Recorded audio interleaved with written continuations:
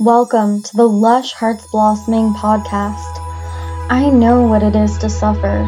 I know what it is to want more in your life. Let this podcast be a tool and a resource for you to create the life of your dreams. I'm your host, Ashen Wolf. I am an extrasensory coach, completion process and parts work facilitator, and shaman. Let's get into today's episode. Today we're going to talk about ways to regulate the emotional system. Our emotions are a guidance system that has been installed in us, no different than the fact that we have eyes to see when a predator is coming. Our emotions have come in as a system of awareness to tell us when we like something, when we don't like something, to inform us about how we felt about something. When the outside world or the external world does something to us, or when we're in a certain situation that we don't like or doesn't feel good to us, our emotions come in and indicate to us, okay, I didn't like that. Now, here's the thing. Most humans don't know how to deal with their emotions. They don't know how to respond to them, and they don't know how to process them. And when an emotion goes unprocessed, an emotion is something that is needed to be in motion, which is why it needs to be processed. It is a wave of energy that indicates something to you from point A to point Z, and if it's not let to run free in the motion that it was set forth to create, it communicates through its motion.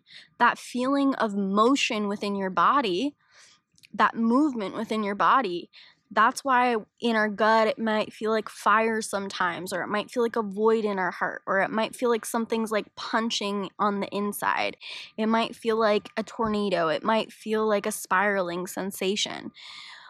What we need to do is understand that our emotions have a message for us through the processing of their movement from point A to point Z.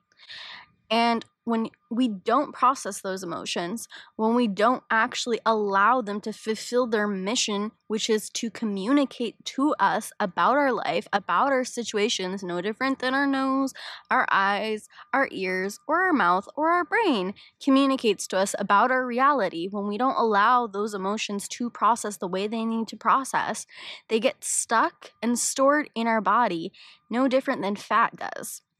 Now, the body doesn't understand that this is harmful to us, but the emotions actually start building up and building up and building up in your body. And if they aren't released, if they aren't processed, then it's going to be quite hard to live your life and to feel good on the inside. Now, it can also be really hard to process that emotion from point A to point Z if they have built up and if they have stored up in your body. And with that buildup, there needs to be a release. So here are some ways that if you're having trouble processing your emotions, some ways to do this are by feeling them, validating them, going into them with something called the completion process, or you could go into them through the method of parts work or any other source of emotional processing.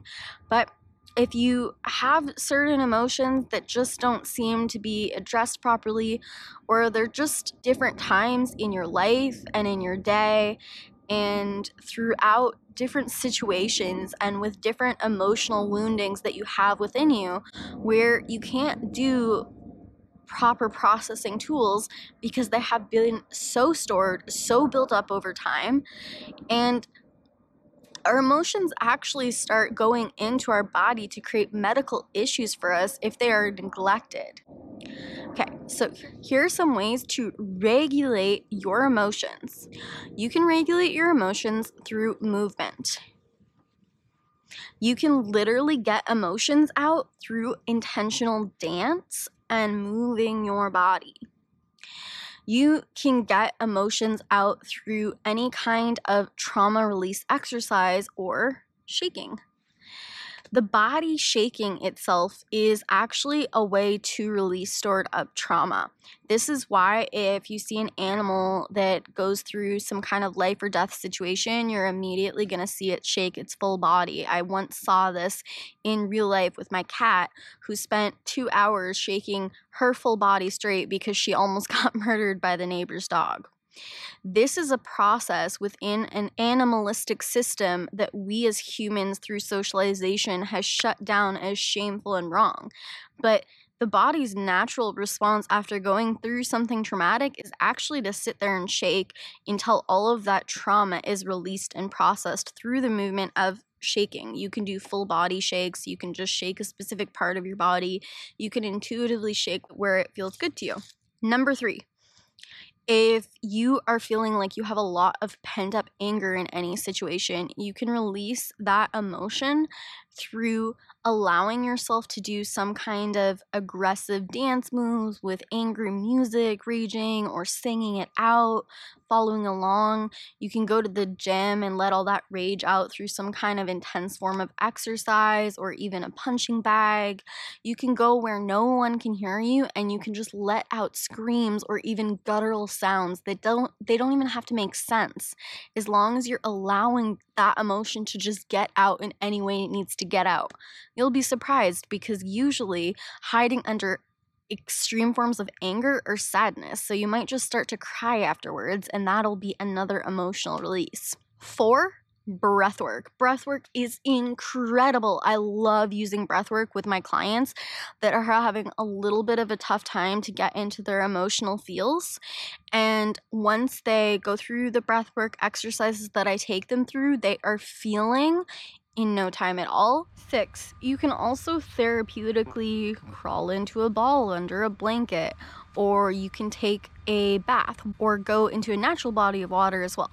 Water is an incredible way to allow yourself to feel held and contained and supported while you release anything that is being stored up within you. Regulating our emotional system through emotional release is super powerful and super important to keep up with your healing work. If you are someone who is already doing a lot of emotional healing and emotional integrating work, and you start to feel different places where you've hit a plateau, or there's definitely something locked in there and you just can't seem to figure out what it is or how to access it or how to get to it, these exercises are really going to help you.